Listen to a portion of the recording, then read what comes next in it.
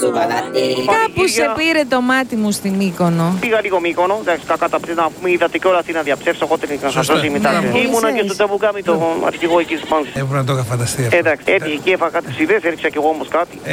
Έφαγα κι εγώ όλα πάνω. Μη λέει είμαι αρχηγός μάτζερ και ξεκινάει να τρέχει, να πω πήγε το πρόλαβα. Πώς τον έριξες? Πετάκλιν, με τα δύο πόδια από πίσω. Να ήταν ένας Φέργκιουσον εκεί να με δει, να με πάρει μεταγραφή, να πω.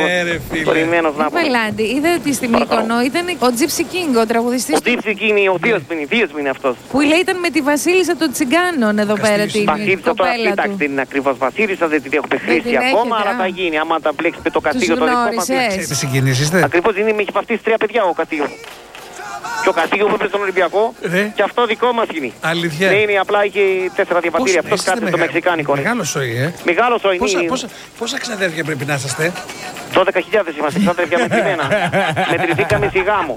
Αφήσαμε και κάναμε το 1, 2, 3, 4, ναι. 12.000 πρώτα ξαδέρφια. Πρώτα ξαδέρφια, ναι. Στην Ανδαλουσία μετρηθήκαμε.